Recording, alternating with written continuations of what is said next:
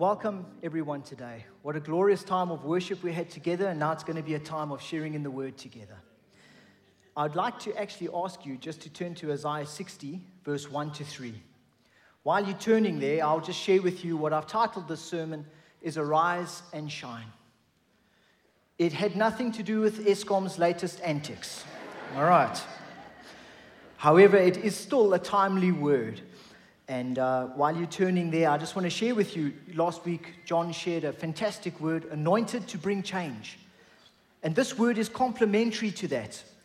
In fact, at the time that he shared, I'd already done the majority of my preparation for what I'm sharing with you today. And there is some overlap. And I went to the Lord about that, and I really felt him lay upon my heart that if he confirms something, it's because he's putting emphasis on it. And so if there's anything in this word that correlates to John, I wasn't doing crib notes, all right? I got some insights that I really felt to share with you in conjunction with what John shared. So please do yourself a favor. If you have not listened to that message, go and listen to Anointed to Bring Change. That having been said, let's read Isaiah 60, verse 1 to 3 together. Arise, shine, for your light has come, and the glory of the Lord is risen upon you. For behold, the darkness shall cover the earth, and deep darkness the people. But the Lord will arise over you, and his glory will be seen upon you.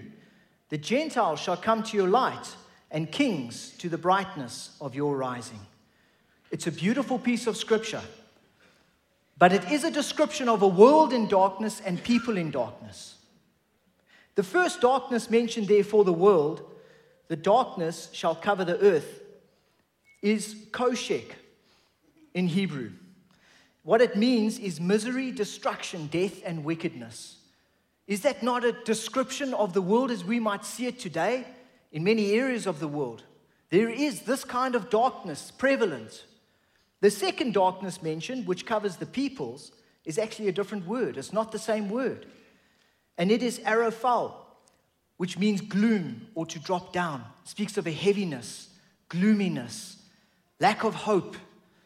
And that is a description given here in the scripture of the world and the people in the world, but not his people, not us.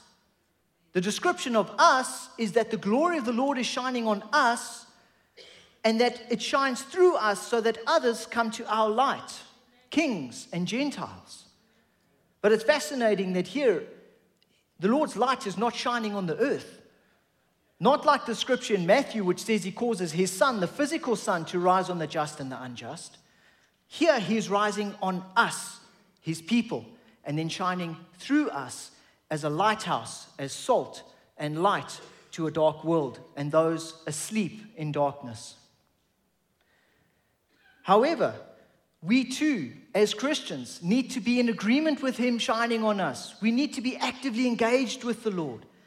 Because I have to tell you today that it is possible for us to be asleep in the light ourselves. Even we, as children of God, can drift in our walk from him and not be where we should be.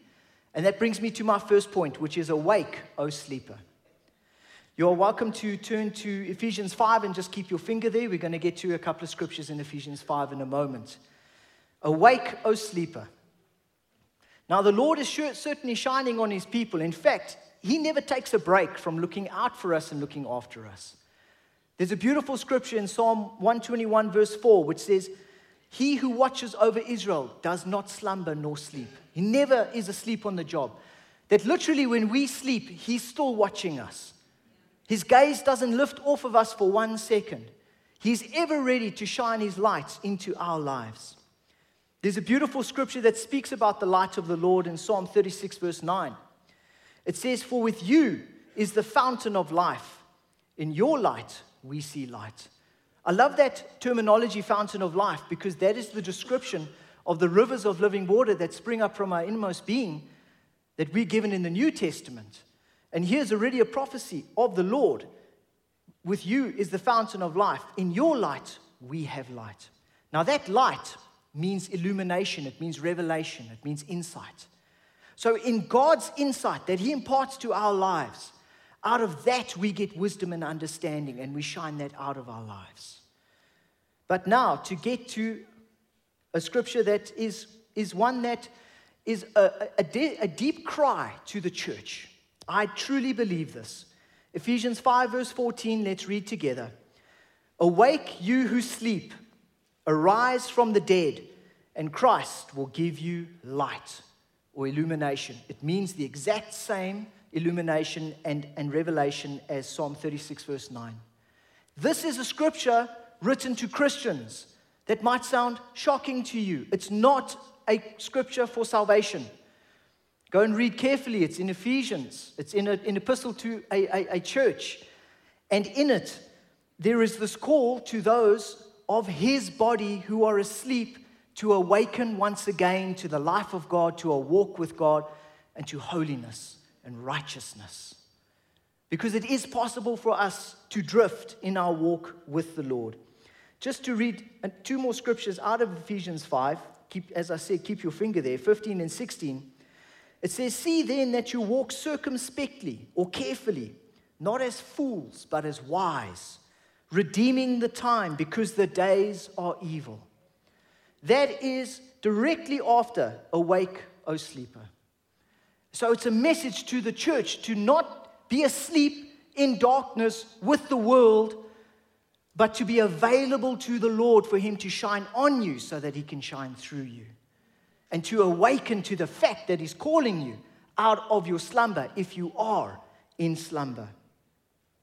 Now, there's a brilliant example in the Bible, in my opinion, of a man who fell into slumber and even sin and paid an immense consequence for his actions. But there was redemption at the end. I'm saying that now because you've got to stay with me as we delve into this a little bit. And that is the example of the life of Samson. Samson was physically strong by the Lord's anointing, accomplishing great feats, defeating the Philistines, and the Philistines hated him, and they wanted to destroy him. So Samson makes an immense mistake. He marries Delilah, a Philistine woman. And the Philistines come to Samson and say, find out the secret of his strength, because they wanted to defeat him and capture him. And she begins to pester him and nag him for this secret, because she's got money involved, which Samson doesn't know, but she pesters him and pesters him. And in Judges 16:19, we get an idea of just how much she was nagging and pestering him. It says, he was weary unto death, worn out, and couldn't stand it any longer. That's the Bible, all right? Worn out to death. And so in that moment of weakness, because he shares 3 false leads with her, he tells her, tie me with new ropes, or put my hair in a loom, or use fresh bowstrings. And all of those don't work, but then he tells her his secret. And he says, if my hair is shaved off, that is the secret of my strength. Now, let me tell you, his strength wasn't in his physical hair. If it was, should some happen to fall out as hair naturally does, and someone, for some inexplicable reason, managed to get a piece of his hair in their soup, they would all of a sudden be immensely strong and plowing their own fields while the oxen watched, you know. And but that never happened. Because the honest truth is that for Samson, his strength wasn't in his physical hair. His strength was in his obedience to not cut his hair. That was where his strength lay. It lay in obedience. His hair was just the symbol of his obedience. And when he was disobedient and he gave up the secret and his hair was cut, that's when he got caught. But his first mistake was to allow Delilah to wear him down. He could have left the house at any stage. He could have divorced her. He should have. She was a Philistine, for Pete's sake. You know, the people of Israel were not supposed to marry into these various tribes, only to stay within the children of Israel. But he stayed in that house under her constant bombardment. That is a picture to us, family of God, of us allowing the influence of sin. Maybe we haven't given into it, but it's surrounding us and we're tolerating the temptation. We haven't given into the temptation yet, but we're tolerating temptation. And we're tolerating the wearing down influence of sin. And this is where we as the family of God can begin to drift, because we don't separate ourselves from that influence. Where does that influence lead? Let me tell you. Samson will tell you himself. Samson was lulled to sleep on his wife's lap after he had given her the secret. And in his slumber, his hair was cut off, and the Lord left him, and his strength fled. And when he woke up, he thought he'd go out as before, but his strength had departed. He was in trouble, big trouble. And the Philistines caught him. But his second mistake was to go to sleep on Delilah's lap. That is where we, as a child of God, give in to the sin that has now been presenting itself for some time. And we cross the line. And when we cross the line, there's a couple of things that happen. Desperately sad, but it is just as consequence of what actions follow.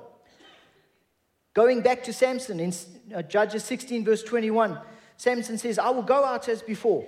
Then the Philistines took him and put out his eyes and brought him down to Gaza. They bound him with bronze fetters, and he became a grinder in prison.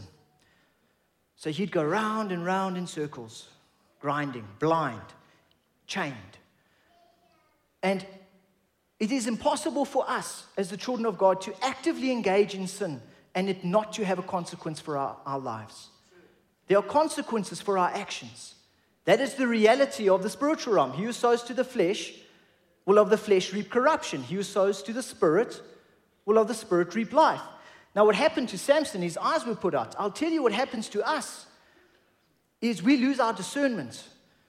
We lose our ability to see clearly between right and wrong when we begin to engage with sin, because it affects us. It takes out your spiritual, prophetic vision and sight, your discernment. The next thing that happens is he was put in fetters and chains. And Jesus himself said in John 8 verse 34, most assuredly I say to you, whoever commits sin is a slave of sin. It's a hard word, but the Lord is warning his people that there are consequences. The final thing that happened was they brought him to Gaza. Gaza means strong city or stronghold. And so, through going to sleep on Delilah's lap, where he wound up was in a stronghold of sin, going round and round in circles. A desperately sad place to be, but that's not the end of the story.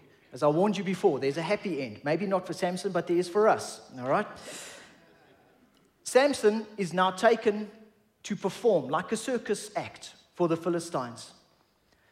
And they place him in the temple of Dagon, and he asks the boy who led him to place his hands upon the pillars, and he calls upon the Lord. He repents. He cries out to God for one last return of his strength, that he could take vengeance on the Philistines who had taken his eyes. And in his death, he kills more Philistines than in his life. And here is the picture, here is the lesson for us. If you find yourself in trouble, and you've given yourself over to some kind of act of sin, or you're even tolerating sin's influence, but you haven't given into it yet, call upon the Lord. Cry out to him, humble yourself. Get up out of that place. Choose to die to yourself and live for Christ. Become a living sacrifice, dying to yourself daily. For in dying to yourself, you will live for Christ, and the stronghold of sin will be defeated, and you will shine for him again. Amen. Amen. So that is my first point that I wanted to share with you. And I really see my first point as a child of God being in reverse gear. And now the call is wake up. So now you go out of reverse and now you're in neutral. But my next point is it's not good enough to actually just be awake.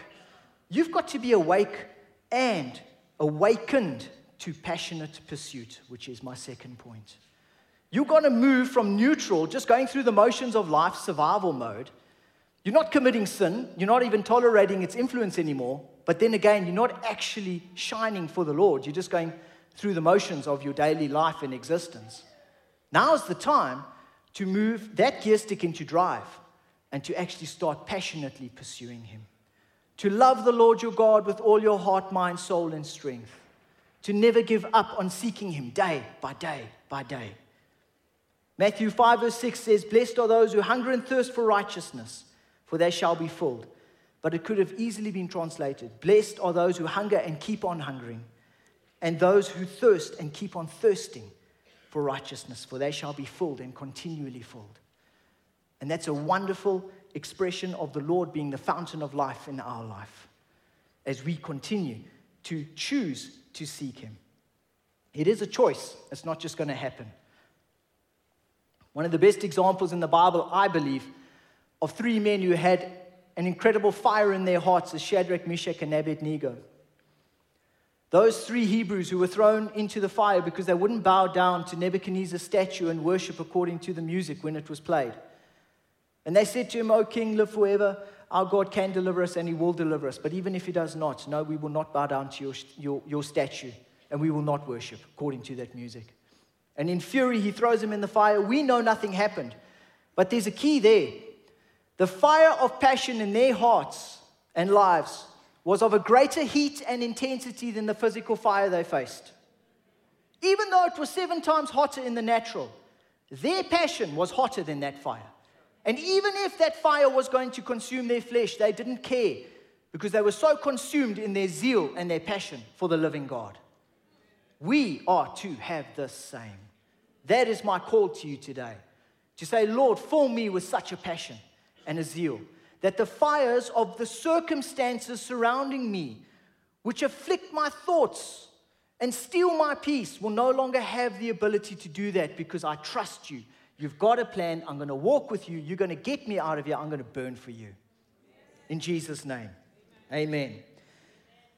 One of the best examples of someone on fire for the Lord is actually given in the parable of the 10 virgins. 5 wise, 5 foolish.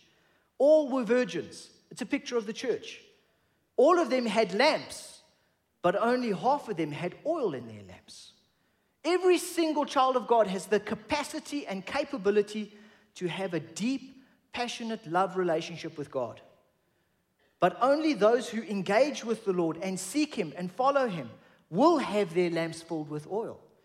Because the oil is our personal love relationship with God.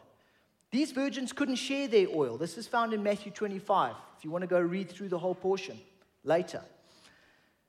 But the foolish virgins wanted the wise to share the oil with them. They said, "No, we can't. Maybe we won't have enough." But the honest truth is they actually couldn't.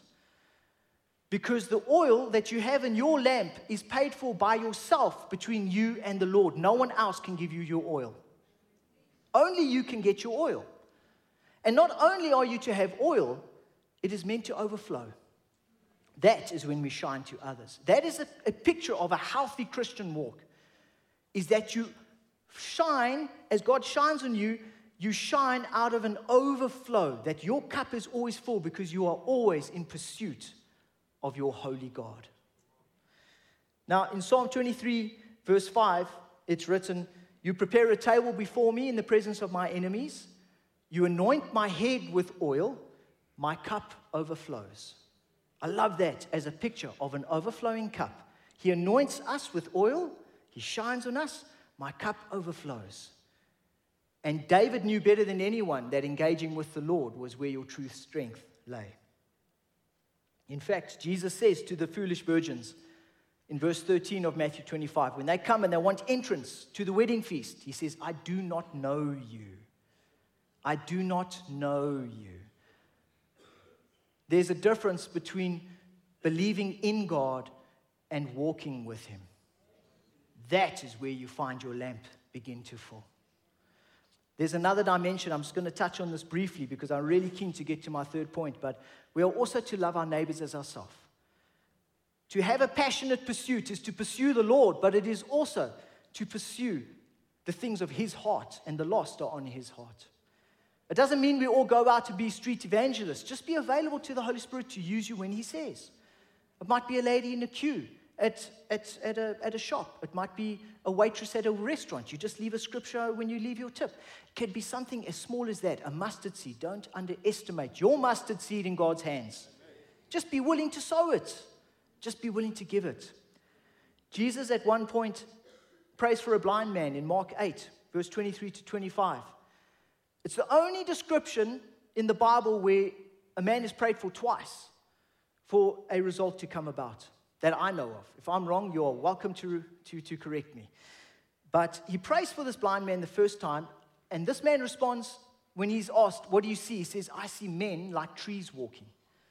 And then Jesus prays for him again. And then he says, I see. And he was restored and saw everyone clearly. Now, sometimes we, as God's people, see those out there, outside of the church, strangers, as trees, as impersonal as trees. They're just its to us. And yet, God's heart is there. He wants us to see the lost with the same vision He sees the lost. But we see very often people out there as an inconvenience to our lives, or through our own fears, we don't want to share something of the gospel with them. We're just going to stay in our own closed little existence. And my call to you is passionately pursue the Lord, but also ask for His vision and His sight and His heart for the things of His heart, which so very much includes the lost. Amen. All right.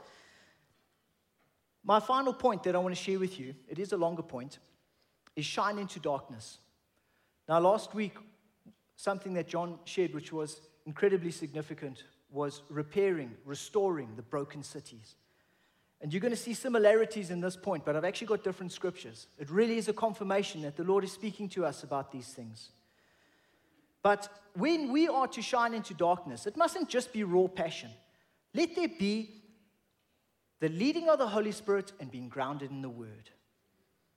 Otherwise, we've got a zeal without wisdom, but the other way, we can also lose sight of the life of God in the midst of how He wants to lead us in shining. It's not just about zeal. It's not just about the Word. It's about the Holy Spirit and the Word in your life. And I need to challenge you with this. Where are you investing your time? Because we've been speaking about having your lamps full of oil, shining for the Lord, now shine into darkness. That is only going to happen, as I said previously, of a love relationship with God that is flourishing. But I need to add there that in order for us to truly be effective, to shine, there has to be that ongoing, living, loving relationship with God. And where we invest our time is an incredible indicator of what is most important to us. If we are in the process of investing hours in entertainment, 3 hours binging Netflix, and 10 minutes praying before we go to sleep, that is not the kind of fulfilling life that we are called to lead. It's not to say that we can't enjoy things, but we don't want to be influenced by them, and where your treasure is, there your heart will be also. And let your treasure be in the Lord and in passion for Him, and everything else will find its place, because you prioritize what's most important, and then you're going to have the kind of balance that He wants you to have, as well as the fruitfulness coming out of your life that you should be bearing. Now, us shining for the Lord must not be based on circumstances. Should not be based on circumstances. We're part of a kingdom that cannot be shaken. We should not be shaking with the rest of the world at this time. Even the rest of South Africa. Because the cornerstone of our lives is Christ and Him crucified.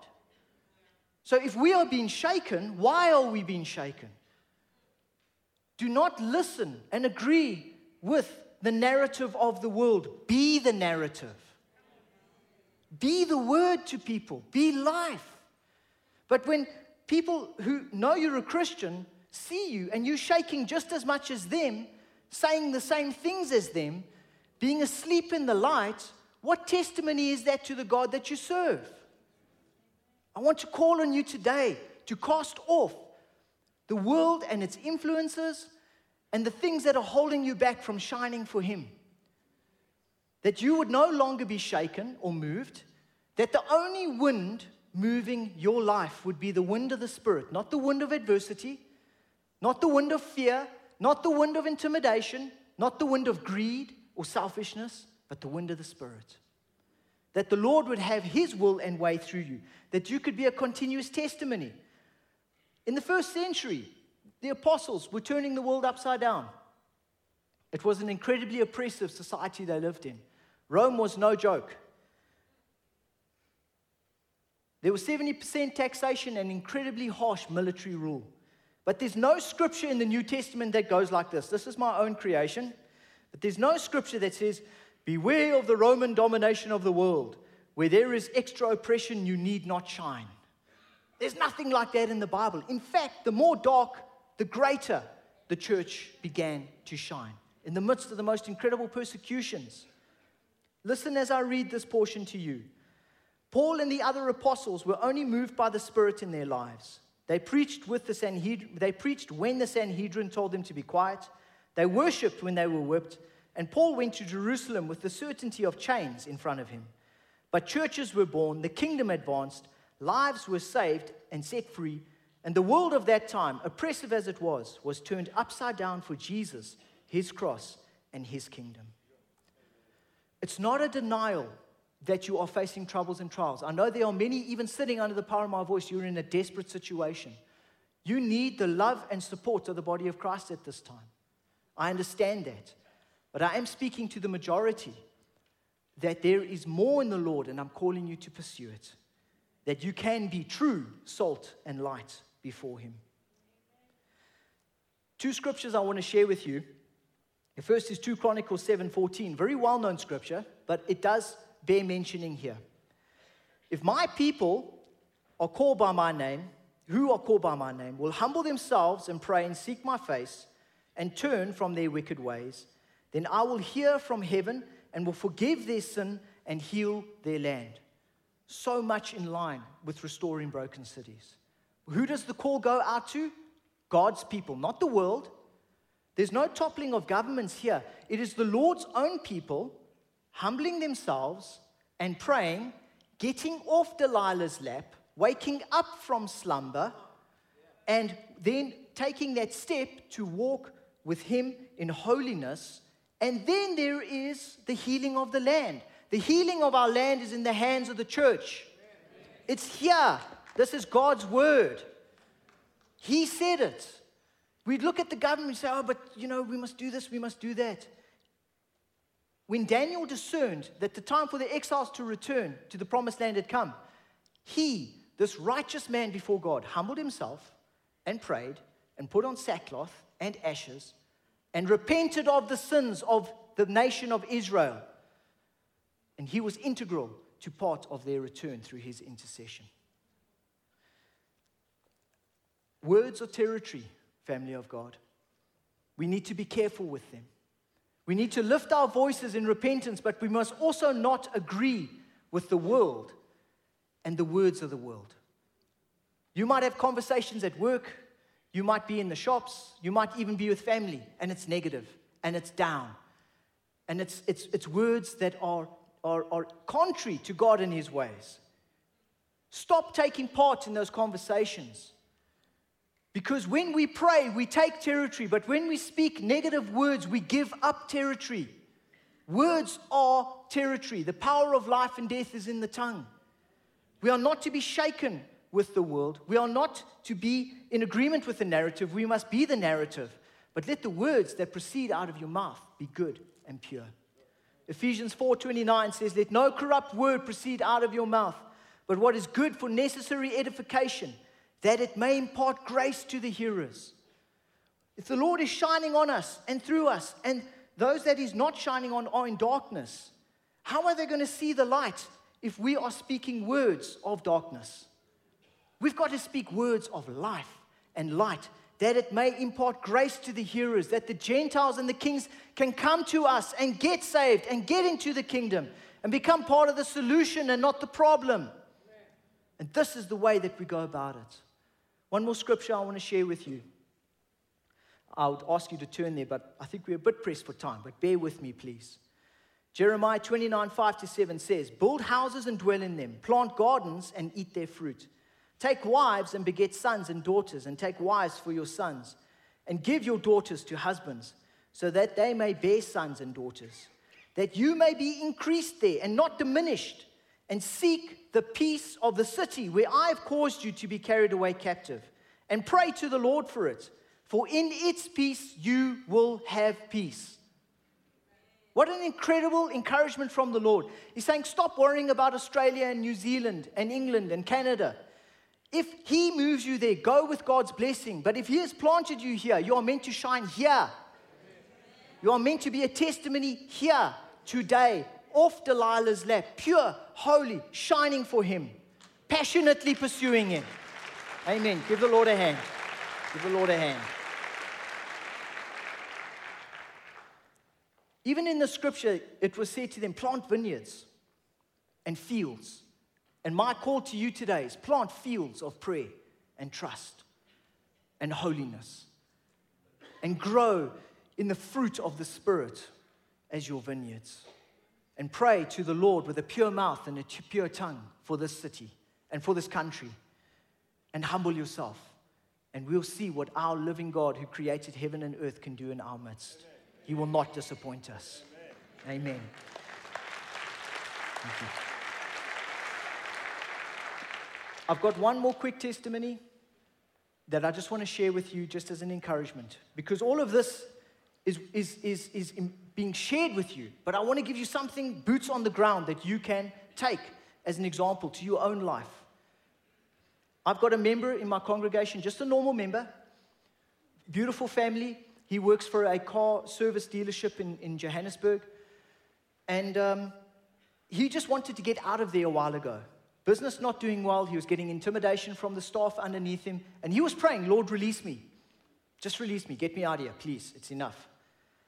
And he went to his brother's church where his brother was being anointed as an elder over that church. And a lady came up to him and said, the Lord says to you, take up your staff and lead your people.